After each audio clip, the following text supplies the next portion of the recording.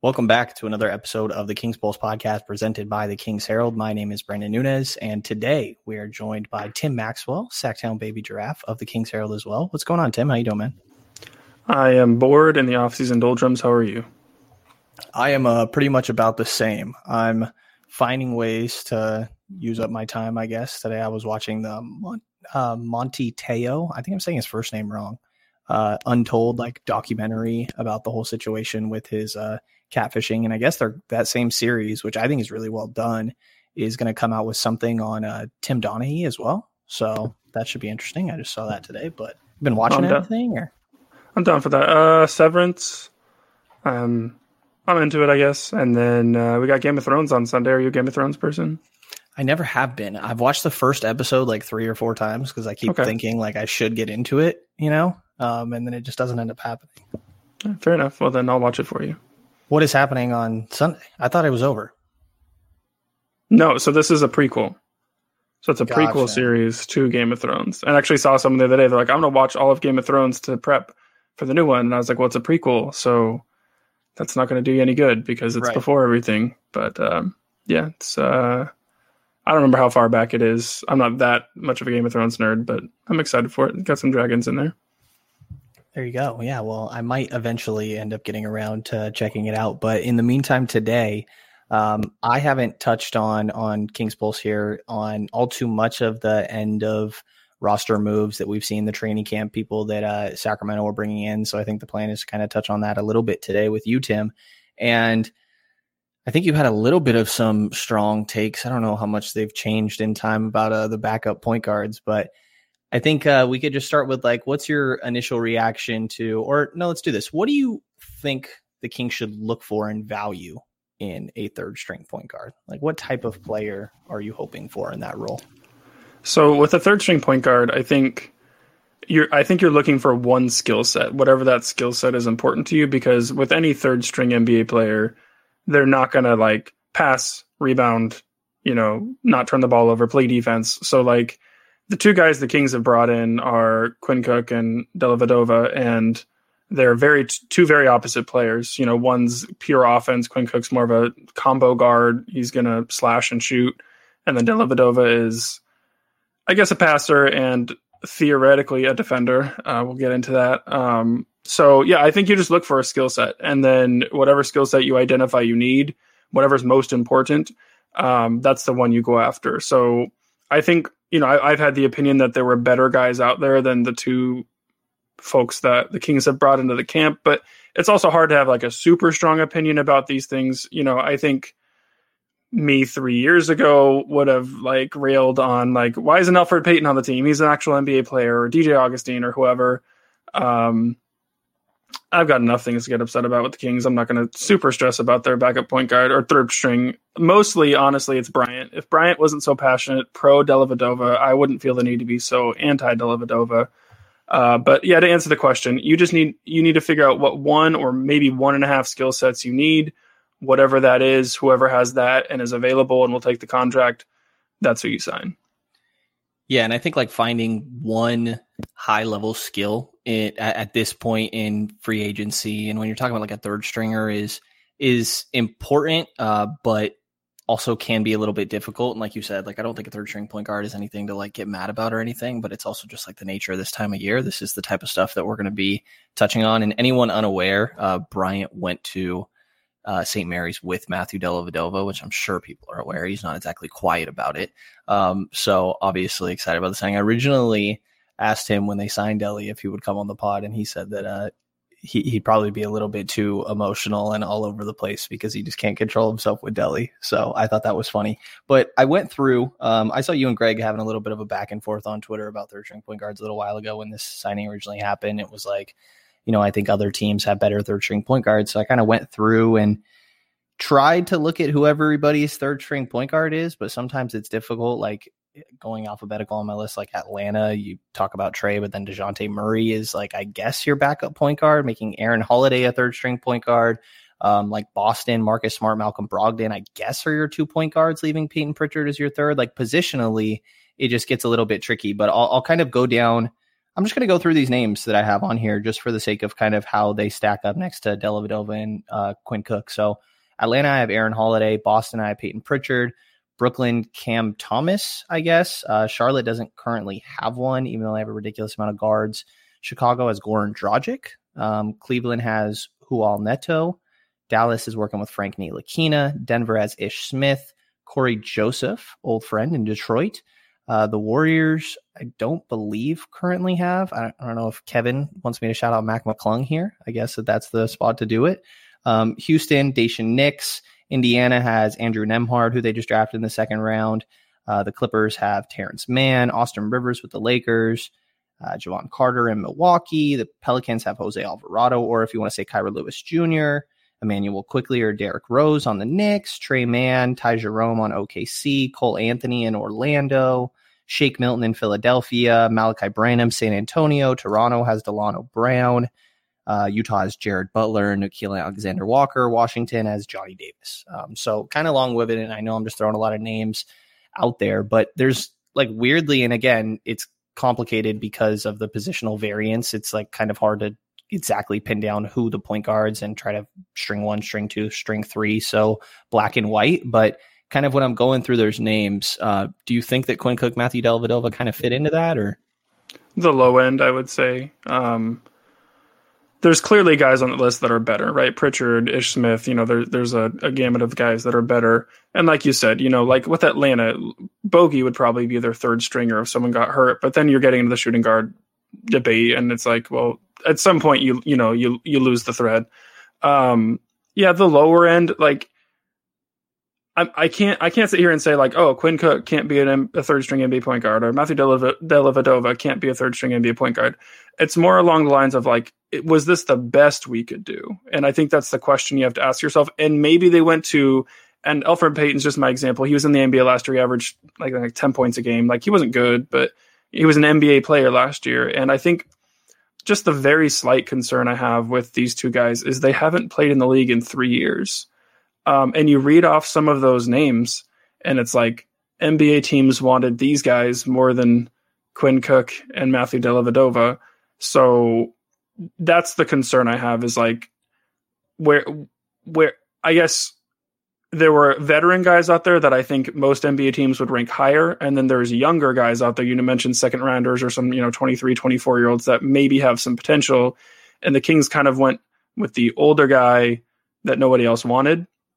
And again, maybe they saw something in workouts. I can't sit here and say, oh, there's no way these guys can do it, or that, Monty McNair made a huge mistake. You can't really make a huge mistake with your third string point guard. It's your third string point guard. But I would put them at the lower end tier. I don't think most NBA teams, whatever third string point guard you listed, I don't think most of them would be like, yeah, let's trade our third stringer for Quinn Cook, or let's trade our third stringer for Matthew Dellavedova. Do you feel kind of the same way? Yeah, definitely. And I think kind of going through it, I think the thing that I realized the most, because like I'm fine with these guys playing here and there. I think, and I'll ask you about this in a second, but like I think that Malik Monk, Kevin Huerter, Domantas Sabonis can like run an offense if Fox or Davion are down and unavailable. That like I think that even if one of those guys are unavailable, which in my mind is like what opens up an opportunity for a third string point guard, I don't think they're typically in the rotation. I think even in that scenario of injury, you look towards some of these other guards before you kind of go to Dellavedova or Cook. So like I'm fine with them. I do think, like you said, they're on the lower part of this, but I think one of my main realizations was that like they could just have a young upcoming guy here. Like I think it came back to Jaden Hardy for me. It was like they traded away, which, I don't think it's notable. Like the intel on Hardy as a person was, I think, maybe part of the reason why he potentially fell. I think there were some concerns there. And I think it is notable that it feels like most of the people Sacramento have brought in are decent people, and like culture is a very big thing right now. So maybe there's an aspect of that, but I think that like I would have really preferred the third string point guard to be a young project player rather than like a vet. Did you have any strong preferences kind of between the two? I would have preferred that as well. And I remember when the Kings first started signing these end of the bench guys, everyone was like, oh, that's why they traded, away the second rounders, because they didn't have roster spots. But it's like, well, you trade around a potentially like pretty good second rounder to have a roster spot for KZ Okpala or even Chimezie Metu or Trey Lyles, who I think are NBA-ish players. But yeah, I don't really understand the thought behind that. I think I think it comes down to this. The Kings desperately want to make the playoffs, and Quinn Cook and Matthew Dellavedova have a slightly higher chance in any emergency, position that they're put in than a mid to late second rounder, I guess, is probably where the Kings fell on this is, hey, if Fox goes down or if Mitchell goes down or if there's a trade, right? Like that's another possibility. I don't think Fox is getting traded, but like maybe the Kings make a move for a star player and Mitchell's in the package. Hey, we need someone who we know can play a few minutes a game here and there. So I think that's probably the motivation, but it's not my preference for sure. Definitely with you. Let's go through Delly and Cook a little bit, and I guess we'll start with Quinn Cook and kind of where he's been playing recently. He's 29 right now.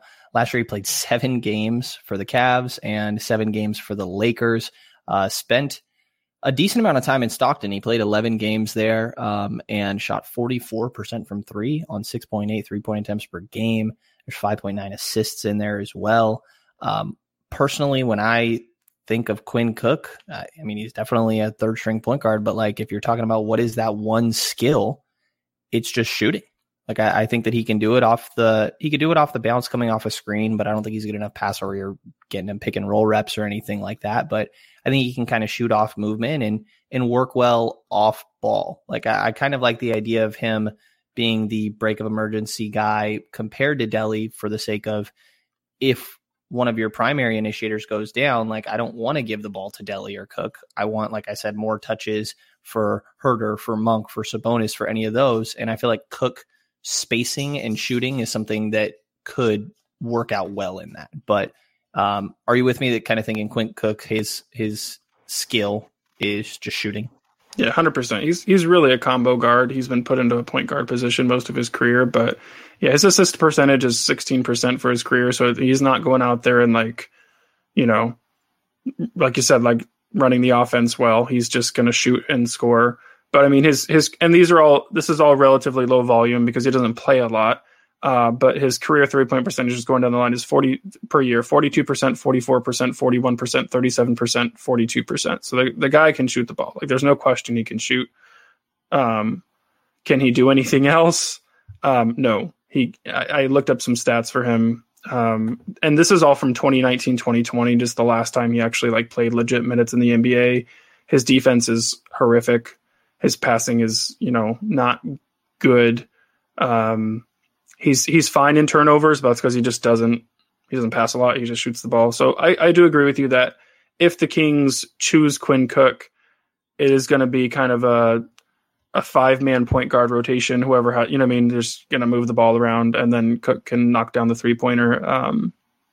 He would also maybe pair a little bit better with Davion Mitchell if they're going to run 2 point guards at once, because he can space the floor while Davion defends.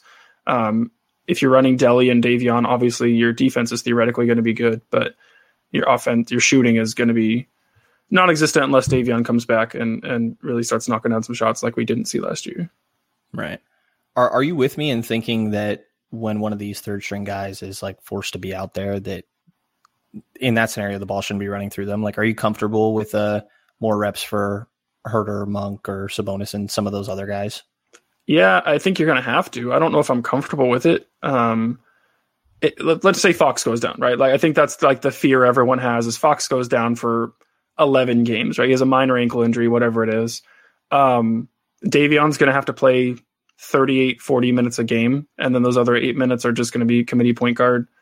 I think I trust Delly more as a point guard than I do Cook. He's got a much higher assist percentage throughout his career.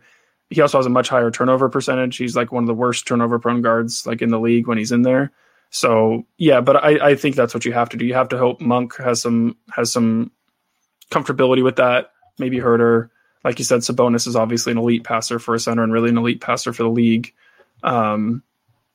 And then your wings aren't really good passers. Barnes isn't really a prolific passer. Keegan Murray hasn't shown much of that either. So that could be another area of weakness. But yeah, honestly, if Fox goes down for any extended period of time, the Kings are toast. So the third string battle at that point maybe isn't going to be the concern anyway.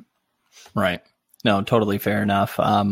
Yeah, I think these guys it's breaking case of emergency type stuff, and hopefully you don't run into those emergencies. On Matthew Dellavedova, 6'3", a little bit more size than Quinn Cook, and can kind of hold his own on defense. He's like touted as a very good defender. I don't know that I still view him that way. He's 31. He's 20 days away from being 32. And last year played in the NBL. He played for Melbourne and shot 34% from three during his time there on 4.3 3-point attempts. Actually, I was kind of surprised going back and looking through that Matthew Dellavedova was a better 3-point shooter than I remembered throughout his career. And I think he's very respectable off the catch, and he's definitely confident. I don't know that he's a good enough shooter that defenses are going to care about him. Like I think that Davion looks like an okay shooter, but we saw last year, and maybe this is just a case of him being a rookie, but opposing defenses didn't care. So sure, you can hit a shot here and there, but you have no sort of gravity, and the spacing on the floor still struggles. And in my mind, I think that Delly kind of falls into that. And I'm a little unsure on his defense. Do you think I'm underselling Dellavedova, or where are you kind of at with him? I am wildly unsure of his defense. I don't believe in it, to be honest with you, because his last couple of seasons in the league, and this was like he had an injury, and I don't remember exactly when it happened. It's not like I'm not Bryant. I don't have his autobiography or his biography memorized or anything. I'm not writing his Wikipedia page. But Delly had the injury, and his defense just disappeared. He turned into that guy at LA Fitness or the Y or whatever that just like thrusts his chest into you and spreads his arms like eagle, and then just like bumps into you the whole time, and he's like annoying but not effective. I feel like that was kind of his defense over the last season or two in the NBA, and that's why he wasn't signed. Like I remember his free agency year, everyone was like, "Oh, is Delly going to go anywhere?" And then everyone was kind of like, "No, he's not going to go anywhere." And again, this is 2019, 2020 stats. 43rd percentile in overall defensive field goal percentage, so like average. 17th percentile in 3-point defense. 60th percentile at the rim, so like above average, if a guard took him to the rim or whatever. But he had the ninth highest foul rate among all guards in the NBA. So I think there was effort. I think he works hard, and I think you have to credit him for that. If he gets on the floor, he's going to be like an older, more broken down version of Davion Mitchell, where he's just going to make guys work, and he's going to work hard. And maybe that's what the Kings need from a veteran presence, in practice. Maybe they want that guy that's just going to be a dog out there. The Kings have talked about needing guys with a dog mentality. So I think I give Dellavedova credit for his effort and his influence on the court. I guess I just don't know if the results are there anymore. And you see this with older defenders, right? Like they start to lose a step, they lose a half step, and then they're harassing guys, but they're not making the impact they needed to previously. And if the shooting isn't there, which I also don't trust the shooting at all. I mean, I think he's okay. Like, I don't think he's not a terrible shooter, but he's not a good shooter. He's not a good offensive player. If the defense isn't there, I'm not sure what is there aside from maybe some passing. Yeah. The end of those, I went back and watched his a couple NBL games and then kind of the playoff series that they played, and they're pulling him off the floor at the end of the game. Like I know that the Kings shouldn't be expecting him to be closing games or anything, but like I would think a guy coming to the NBA from the NBL should, as a more veteran player, should be closing games. And it's not like they pulled him off every single time or anything, but I think just seeing that here and there kind of says where he's at this point in his career for that to be happening in the NBL, which is a pretty damn good league for what it's worth. Is there intangibles with these guys that matter? Like I think that Delly's the more obvious one, right? Having the experience. You mentioned him kind of being like an older, more broken down Davion Mitchell at this point in his career. I think that's pretty accurate. And like in my mind, there could be, keyword could be, a lot of things that Delly could share and kind of help Davion with in excelling at the NBA with that sort of skill set. But I think from Quinn Cook's point of view, there's a lot of players that really get along with him. Him and I believe Davion have a decent relationship, and some of the other players on the staff as well. And we saw the effect last year of not having, I think, like this camaraderie to the team. So to you, is there value that either of those guys or maybe both kind of bring intangibly, and do either one stand out to you? Yeah, maybe that's your differentiating factor, right? You got Quinn Cook, I can shoot and do nothing else. Dellavedova, I can probably play defense and maybe pass little and do really nothing else well. So that's probably what it comes down to, and I think that's a fair point. My fear for the Kings is they always have a broken down veteran that's supposed to like whip the guys into shape, and it just doesn't happen. I feel like Mike Brown would probably favor Delly. I don't know anything for sure, but Mike Brown's a defensive-minded coach. If he wants to get Delly after someone in practice or even in a game, right? If Fox is dogging it on defense, which we've seen plenty of times, if I could see Mike Brown subbing out Fox for Delly and just being like, go sit down for a few minutes and figure it out. So yeah, I think those are definitely deciding factors for these guys. The good news is we don't dislike either of these guys. You know, it's sometimes the Kings sign a guy or like bring a guy into camp and you're like, really? Like we had to do that guy? Like Hassan Whiteside? Are we serious? Right. Exactly. Like, do you think Hassan Whiteside's going to fix this culture? And there's been other examples of that in the past. So the good news is, although I don't necessarily believe in either of these guys as like an NBA rotational player, I don't think anyone does. I don't dislike either one from like a personal culture, character standpoint. So, and I think they've both won a championship, right? I know Quinn Cook has. Has Delly been on a championship team? He has, right? With LeBron, right? With the Cavs, yeah. So, I mean, I don't really put any stock into that, to be honest. I hate the championship pedigree talk. It's like, okay, the dude played 200 minutes while they won the championship. Big deal. Yeah. Do you think one's going to be favored by Mike Brown? I mean, I agree with what you said. Like, just reading between the lines, like it feels like Delly is a Mike Brown guy, right? But I don't believe that Delly played under Mike Brown in Cleveland. Quinn Cook did play under Mike Brown in Golden State, so maybe it leans the other way. So I don't really know. I would think Delly, and I would think that there's more that he can bring off the floor. Also, like floated around the idea of like Quinn Cook being on the roster and then Delly moving into a coaching staff role. Like, could that be a possibility? Maybe. So I would guess Delly between the two, but it's really just a guess because, you know, it's a defensive and more, I think he fits the culture. And you mentioned like having a veteran that maybe isn't contributing all too much on the floor, but is supposed to like come in and help change the culture has been like a trend in years prior with this Kings team. And I think that how you mentioned Mike Brown is like the key difference to me is that Delly's not the guy to come in and change it. I think he's just like part of it, right? I in my mind, Mike Brown is the one that's kind of orchestrating the cultural change and kind of like the leader of that movement, I guess. So just getting people that kind of fall in line and help echo his statements and try to make that a little bit more infectious. I think that Delly could kind of fall into that. And I guess I'm going to make you pick between one or two here, Tim, at the end of training camp, which we still have time until then, if there's any changes or anything. But as of now, do you have a preference between Quinn Cook and Matthew Dellavedova? NFL Sunday Ticket is now on YouTube and YouTube TV, which means that it just got easier to be an NFL fan, even if you live far away. Like maybe you like the Bears, but you're hibernating in Panthers territory. But with NFL Sunday Ticket, your out-of-market team is never more than a short distance away. Specifically, the distance from you to your remote control. NFL Sunday Ticket, now on YouTube and YouTube TV. Go to youtube.com/presale to get $50 off. Terms and embargoes apply. Offer ends 9/19. No refund. Subscription auto renews. 20th Century Studios presents Vacation Friends 2. Now streaming only on Hulu. Look at us, all together again. We just wanted to give you guys a real honeymoon. Shots! Now streaming. He was just released from jail. Where can I get a drink around here? Back on vacation. This place is nice. It's drug lord nice. I'm sorry, drug lord nice? With more baggage. Ever since he showed up, he turned this relaxing vacation into total chaos. Who does that? Vacation Friends 2. Rated R. Now streaming only on Hulu. So I'm going to share my personal preference, then I'll share my preference for the team.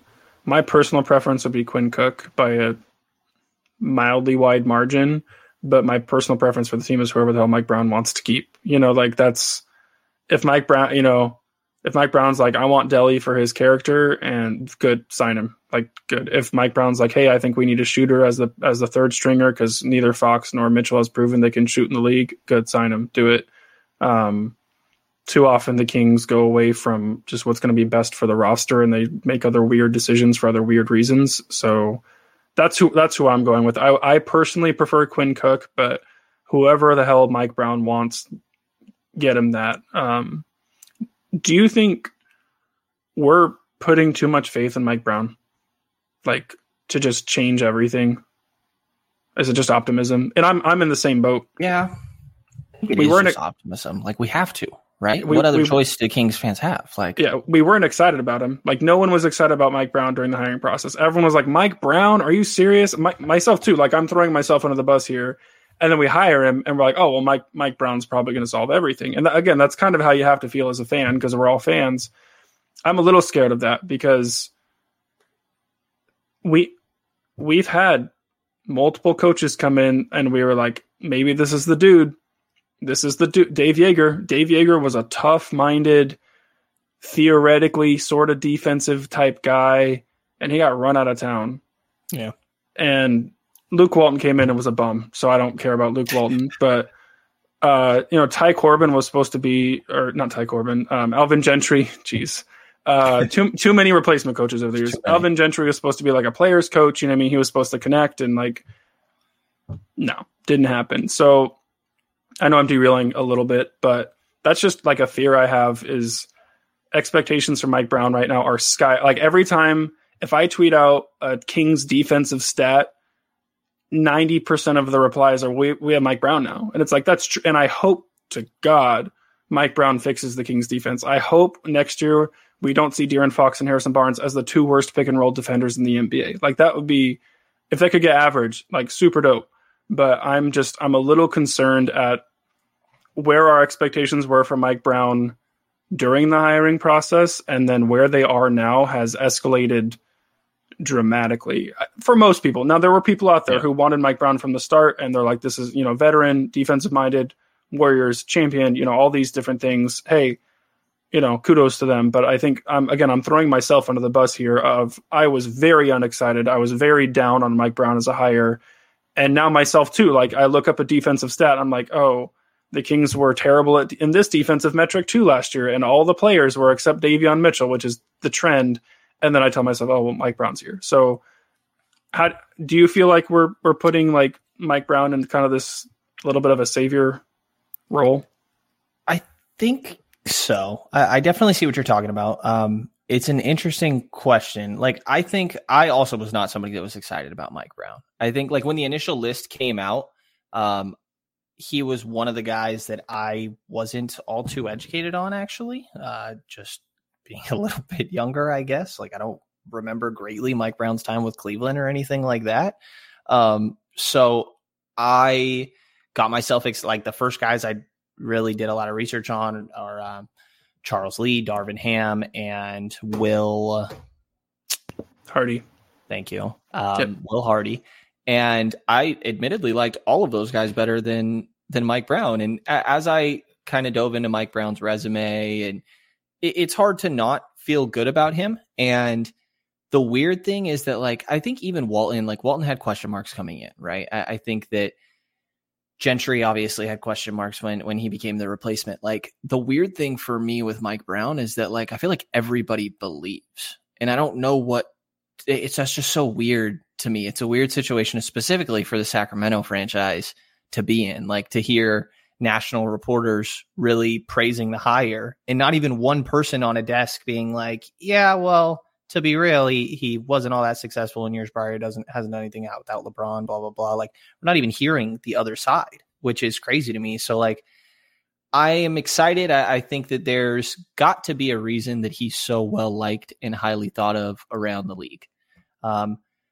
I think that my expectations for this team being a lot different next year go a lot further than Mike Brown, though. I think, at least just speaking for myself, is that it's Mike Brown changing a culture, sure, but it's also a full season of Domantas Sabonis. It's not having this cloud of Luke Walton returning last year when we all knew that was a ticking time bomb, to be honest. Like, same with Buddy and Bagley. Like, I think that they also are starting from such a low point that it shouldn't be that difficult to make progress from there when they were already underperforming last year. So I think Mike Brown, in combination with Sabonis, in combination with Kevin Huerter, Keegan Murray, Malik Monk, and some of those other aspects that I mentioned before no longer being around, make me optimistic for a team that will play together and kind of for each other.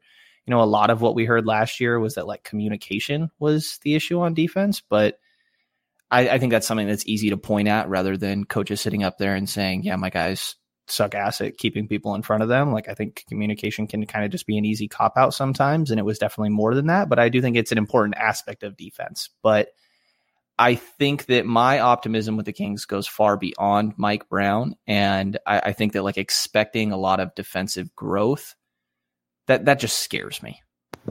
Yeah, I think those are all fair points. The Kings will be better next year. They will be significantly better than, and if they're not, I might be done. I don't know if I can do another, like, if they win 33 games next year, that might be it for the Kings Herald, to be honest, or at least this segment of it, which maybe everyone would be okay. There are plenty of people out there who'd be like, one more 33 win season to get Tim out of here is 100% worth it. But I don't think, for what it's worth, that like I think that there are a lot of other people in the fan base who would feel similar. Yeah. No, I don't think it's unique. And we've already lost fans. Like, you know, being a part of the Kings Herald and our former site, you know, there were people that came over with us from STR as dedicated commenters and readers, and they're gone, and they'll post, hey, I'm just done. And that's sad. But anyway, the Kings should be much. I have them between 39 and 41 wins next year, which is a significant jump. Like 9 to 11 wins is, in any context, really a significant improvement. And I think you make a fair point that there's multiple factors into that. Defensively, I don't trust this team at all. I don't think Mike Brown can fix some of these guys. I just don't. If you don't play defense for a half decade and then you're just going to flip the switch, I don't think that happens. And maybe it does, and I'm proven wrong. And I'm always happy to be wrong if it's something negative about the Kings. So yeah, I think they'll be better. I don't think they'll be an average defensive team. I don't think they have the personnel. I don't think they'll be 18th. I think we're looking at 22nd to 25th. Unless they make some trades, you've got a power forward starting at small forward. You have a bad defensive point guard. You have a center that can't rim protect and is a historically ineffective rim protector. Keegan Murray's probably going to, if he starts at power forward, that's just another question mark. And then you have Kevin Huerter, who's just like, all right, guys, let's just hold down the fort here. Yeah. So yeah, anyway, all that to say, I agree with you that the Kings are to be much better. I don't think it's going to come on the defensive end. I think it's going to be on the chemistry end, on the offensive end, on the rebounding end. Domantas Sabonis legitimately single-handedly solved Sacramento's rebounding problems, which is just they were like 28th before he got traded, and then they were in the top 5. Like, he just single-handedly was like, all right, I'll just do this for everyone. So anyway, yeah, I think they'll be much better, but I don't subscribe to the fact that their defense is going to be even average next year because I don't believe in the personnel. For sure. The personnel is tough. It's hard to look at that roster and think that you're dealing with even average defense. Like you said, like I think 18 is a super high expectation. That's like the ceiling in my mind. And I don't even know that, like an unrealistic ceiling, to be honest. Like, I think it's been 8 or 9 years that the NBA tracking had defensive ratings, and the Kings haven't been outside of the bottom 10 but once, and it was that Jaeger year, and I think they sat at 20th. Yeah, it was 20th or 19th, something like that. Yeah. So it's a lot of the same personnel. Exactly. Trade Harrison Barnes for a real wing, and we can talk. You're a big Keegan guy, right? I love Keegan. Keegan has to start day one, right? Him not starting day one will be 32 win-esque for me. I will lose my freaking mind. I really will. I will lose my mind. He put up 29 in Summer League. He was an amazing sophomore player. Literally every skill he showed as a college sophomore, he just did in Summer League against real NBA talent and wrecked literally everyone. and if you start Trey Lyles, if Mike Brown starts Trey Lyles or Chimezie Metu, I will flip out. And I know I flip out all the time over everything, so it's not that effective for me to flip out anymore. But what if it was like Rashawn Holmes? That's worse. That's Bryant has two ideas this year, and it is sign Matthew Dellavedova and start Rashawn Holmes. And those are the two worst ideas I've ever heard in my goddamn life. Like, give me start Dwayne Dedmon. He can at least face the floor. Yes. And he's a superstar. The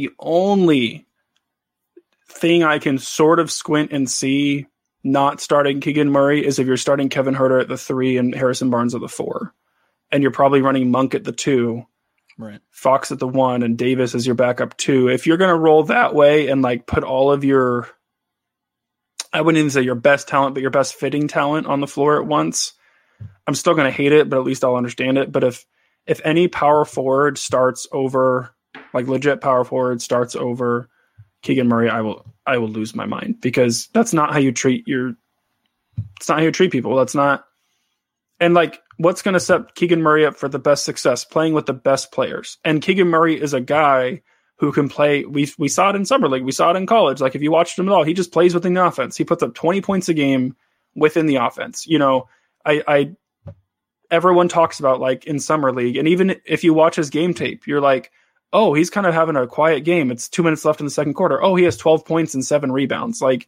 the dude doesn't dominate the ball, and it's exactly what the Kings needed. That's why they drafted Keegan Murray, because De'Aaron Fox needs the ball. Domantas Sabonis needs the ball. To a certain extent, Harrison Barnes needs the ball. To a certain extent, Kevin Huerter needs the ball. Keegan Murray doesn't need the ball. He just knocks down shots and scores when he gets the ball. So I'm wearing my Hail Mary shirt, so you should know I'm a Keegan Murray fan. Yes, I could see the fire in your eyes when you start talking about him. It's great. Blue fire. Yeah. I think that you have an extremely good point, specifically like with just him playing within the flow of the offense. It's really rare to me to be able to say that the Kings lottery pick, I think, is in a position to help them succeed. And I think that's exactly the case with Murray if he's just playing off of Fox and Sabonis. Like, I think people would point at Bagley, and it's like, well, Bagley was the number 2 pick and he didn't start. And it's like, sure, Bagley kind of, I think the idea of Bagley was that you somewhat need to be featuring him. So instead we're going to go with Bielitsa, who can just play within the flow of the offense while Buddy and De'Aaron go crazy. And then in the second unit, we can feature Bagley. And I just don't think like you want to be featuring Keegan early in his career. Like, maybe you can give him opportunities here and there and mismatches and switches and maybe playing with his post-up game a little bit when he has a size advantage and things like that. But like, I think that the Kings are in a rare position where their high lottery pick is even more likely to succeed and kind of, I think, move forward in their career because they were drafted to the situation that the Kings are in. If he doesn't start, like, I just wouldn't. I don't know. I would talk myself into things like a seniority thing if it was Rashawn Holmes and just pray that I'm wrong, because I hate the idea just as much as you do, Tim. I am very much against it. I am hungry for spacing for sure around Fox and Sabonis specifically, and playing another guy that can't shoot, I think, is kind of what I'm tired of watching. That I feel like it happened all of last year. Chimezie Metu, Marvin Bagley, I think Davion Mitchell fell into that. And I just don't think D Jones was out there a little bit here and there. Like, I just don't think that we've seen much. Like, sure, I'll talk myself into it and hope that I'm wrong, but to me, it just makes no sense to not be starting Keegan. Yeah, I mean, Trey Lyles came in last year, and Trey Lyles isn't good. Like, he's not terrible, but he's a backup power forward at best. And he came in and spaced the floor a little bit for the Kings, and we wanted to give him max contract. You know what I mean? Like, we were just like, oh my gosh, Trey Lyles, thank you. Like, you hit a 3-pointer. And it's like, well, Keegan Murray's like 30 times better than Trey Lyles right now. Like, he's better and fits better. And yeah, Trey Lyles just got a 2-year, $5 million contract 2 years ago from the Pistons, by the way, if you want to think about how his value. Right, exactly. And they overpaid Marvin Bagley, but we don't have to get into that because I've already pissed off the city of Detroit enough times. And all my in-laws are from Detroit. My wife's from Detroit, so this is not going over well in the personal area. Well, actually, they're not really. They're hockey fans because it's Michigan, and anyway, it's terrible. But Keegan, I think to your point, I would treat Keegan Murray on offense like the Kings treat Harrison Barnes on offense right now, right? Space the floor, occasional post up, occasional mismatch, and put up 16 points a game, like on 40% from deep. That's something Keegan can probably do next year. It makes it awkward because Harrison Barnes is right there. So now you have two Harrison Barneses playing next to each other. Neither of them can guard small forwards. That's maybe a conversation for another day. But yeah, I know the goal is the playoffs. I think Keegan Murray is going to be a top 5 player for the Kings next year. So if your argument is start your best players, fine, start Keegan Murray. If your argument is, prop up your rookie, okay, cool, start Keegan Murray. Like I can't get there. If the Kings had another guy that was like, I don't even know who to say, just a good wing that they were like, hey, we're going to bring Keegan off the bench to substitute for Barnes because we got this wing in here that's going to put up 18 and 4 a game. Bazemore, obviously. It's Kent Bazemore, Terrence Davis, Kevin Huerter, I guess he's kind of a wing, but yeah, I don't see it. There's no one there that should replace Keegan Murray. And that's what it should be. There should be someone, if you're going to replace him in the starting lineup, it better damn well be someone who's obviously better. And I don't think there's anyone close to that on the Kings. I'm with you. And before I circle us back to end of rotation, is Huerter am I right in thinking your starting lineup? Or I'll tell you mine, and I'm just curious if you're the same. De'Aaron Fox, Kevin Huerter, Keegan Murray, Harrison Barnes, DeMontis Sabonis. Yeah. That's who it's got to be. I just if you want to throw in Monk instead of Huerter, that's fine. I think the Kings are planning on bringing Monk off the bench. That's kind of what we've heard, kind of under the waves, if you will. And that makes sense to me as well. I think Monk pairs well with Mitchell as a floor spacer and kind of a scorer. But there's no other version that really makes much sense to me personally. Although I would be starting Keegan at the 4 and Barnes at the 3. But I mean, that's just, semantics at this point. Yeah, I'm with you. I don't think either one is really a 3. And I'm just hopeful that maybe Keegan can move his feet better than how much I think he can. Kent Bazemore is, if we're talking about 3s, I guess a 3. He's 6'4" and 33 years old. The Kings just signed him. And no guarantee he'll be on the roster at the beginning of the regular season. Right now, they have 20 people in their training camp, including the 2 two-way players, and that will have to be cut down to 15 plus the two-ways. So 3 of the players currently on this roster will have to be cut, and who knows if any moves will be made. So no guarantees that Kent Bazemore is around, but I thought that he was decent energy during his last time with the Kings, which was 1920. He only played 25 games. I think he was traded for Trevor Ariza from Portland, if I'm remembering that correctly. And I think that he's decent energy. I knew that his defense had taken a step back, but I think as I looked into the clips last year, it was even worse than I expected. Also hard to gauge on that Lakers team, just the level of engagement from everyone in my mind. But when you see the Kings bringing on Bazemore, what's your initial thoughts? It's okay, Def. If he plays more than like 250 minutes next year, I think something probably went wrong. He got benched pretty hard by the Lakers. Like he played, I looked it up the other day, I don't have the stats in front of me, but he played like the first, like 18 of the first 19 games and then was benched like 35 of the next 50. And again, I'm making these numbers up, but it was something along those lines. Like they just took him out of the rotation. And it's not like the Lakers had an abundance of talent last year of like, hey, we have so many rotational guys that, sorry, Kent Bazemore, you can't play. Like it was more like aren't fulfilling the needs that we have. And I think part of that was fit in that the Lakers really needed shooting and offense, and Bazemore couldn't shoot last year. He really struggled from the field. I think he shot really poorly from the field last year. 3-point was a little bit better. So all that to say, I think it's a solid signing. 32% from the field is ridiculous. Yeah, that's yeah. I think like your point of, his fit with the Lakers and like him not working for shooting purposes, at least primarily in my mind, is the reason. I think you're just going to run into the same issue with the Kings. Like, I think he fits pretty much all the same things that I feel like we talked about with Dellavedova. Like culturally, could he be a good cog in the system and help create and maintain a good culture?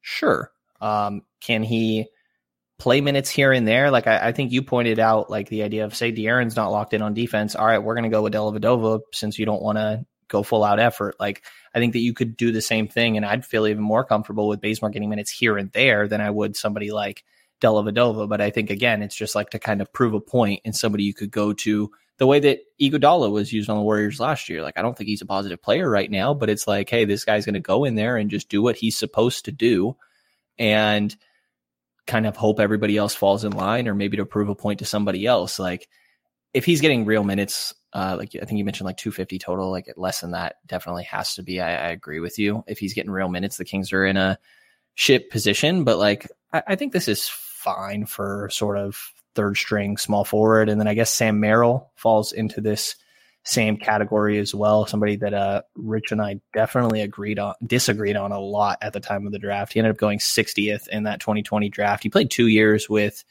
Neemias Queta actually at Utah State.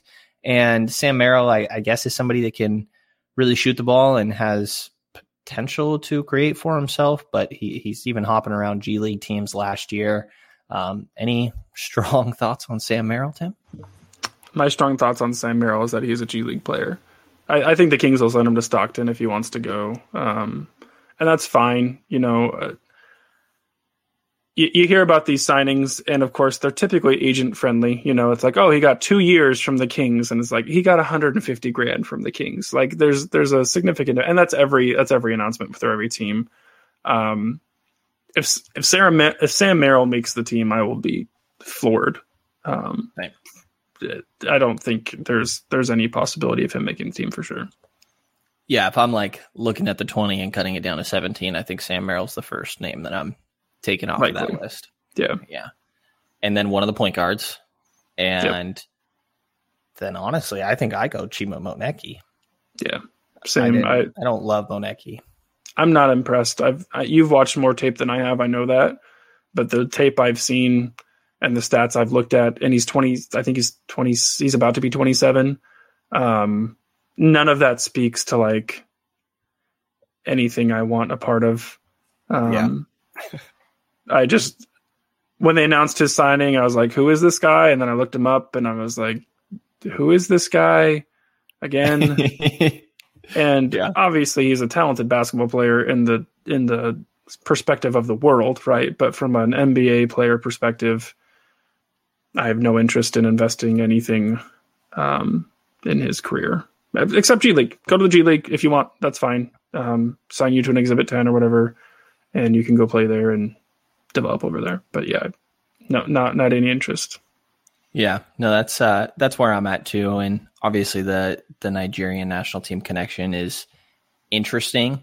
And yeah, I don't quite know what to make of that or to think if there's any sort of significance there. Like, I think it's just people that the coaching staff already is very familiar with and knows what they're getting in my mind, rather than like, oh man, this is somebody that we really need to bring in. I'm telling you, people are sleeping on him, blah, blah, blah. Like, I think it's just more of familiarity. There's a potential he could crack into the rotation or into the roster, but I doubt it. Same as kind of what you were saying there.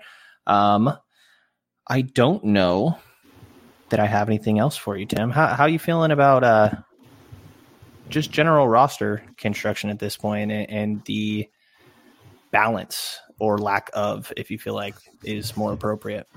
Yeah, the only thing, other thing I was going to say is KZ Okpala. I think I'm fine if he makes the team, and I'm fine if he doesn't. Is he the only one that doesn't have a Kings connection, like a legit? I feel like every other guy they've brought in has either a Mike Brown connection or a player connection. Okpala has the Nigerian team. Oh, that's right. Yeah, that's what.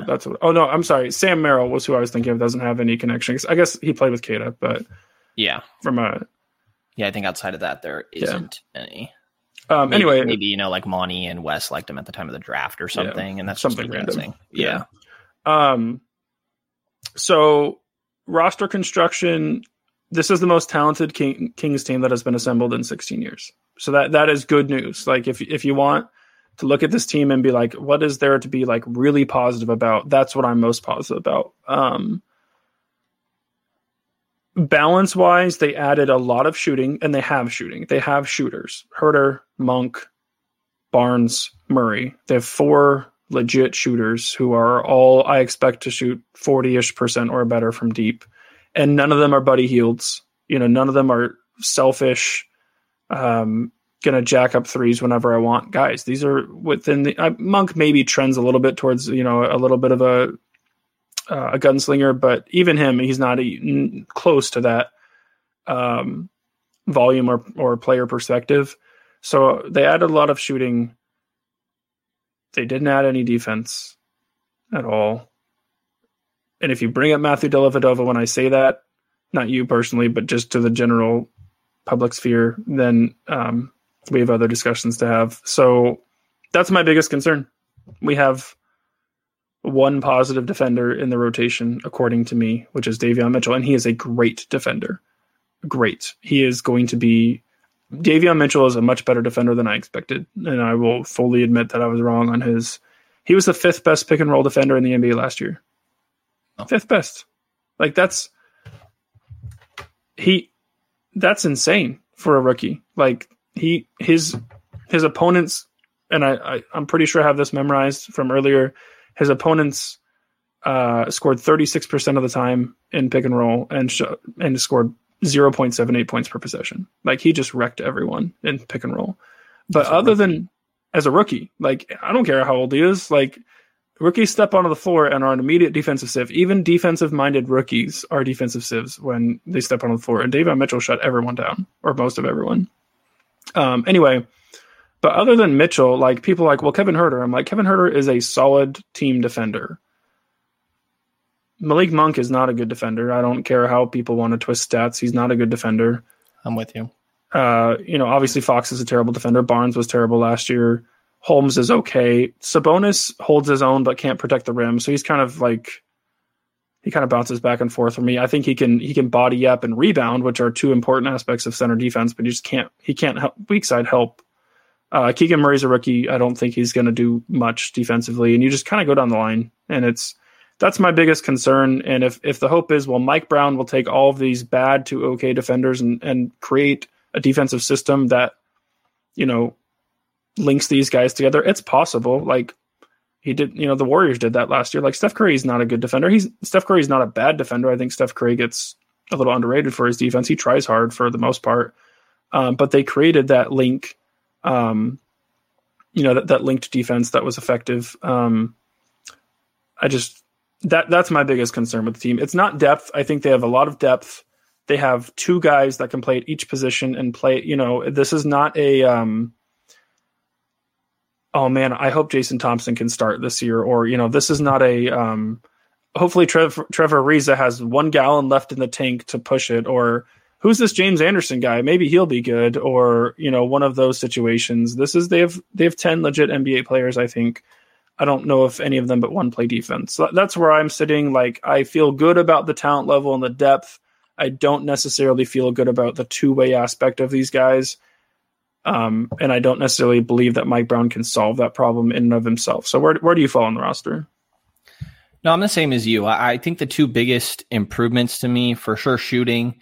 And I think the other one is just basketball IQ. And I think this is another point where it's like, it was a pretty low starting bar. I think that there's like, average basketball IQs like passable in the NBA. There's people with very clearly good basketball IQs, and there's people that fall into very bad basketball IQs. And I think the Kings had a couple too many that I think were pretty low basketball IQ players. And I think that's frustrating and kind of has a larger effect on the rest of the team's mentality and kind of camaraderie and things like, and trust. I think trusting in teammates is really big on both ends of the floor.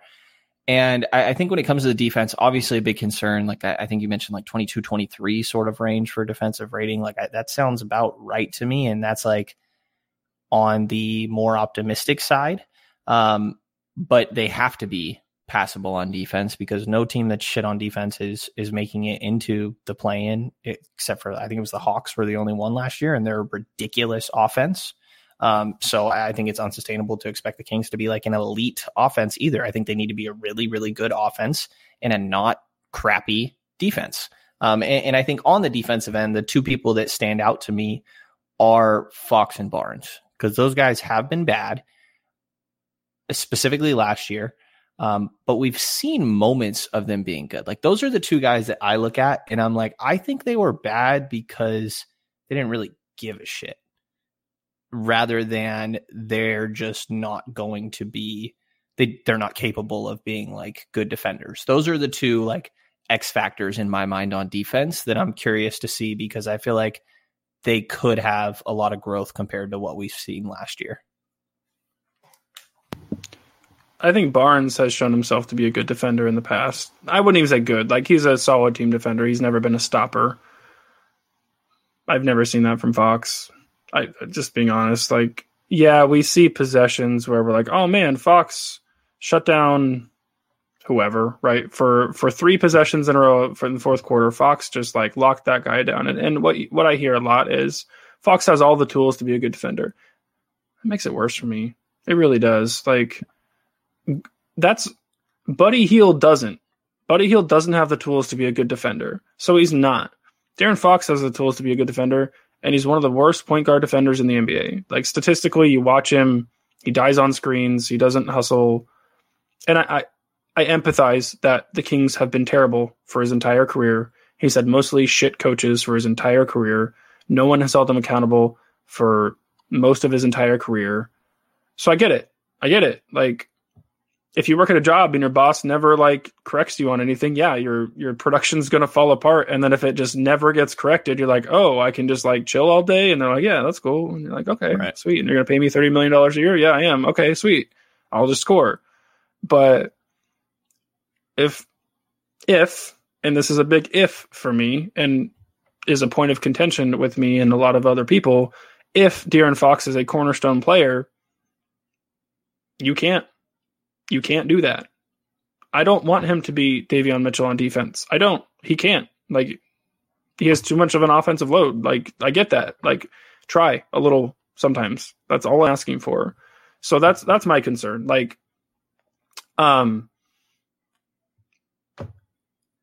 it can happen.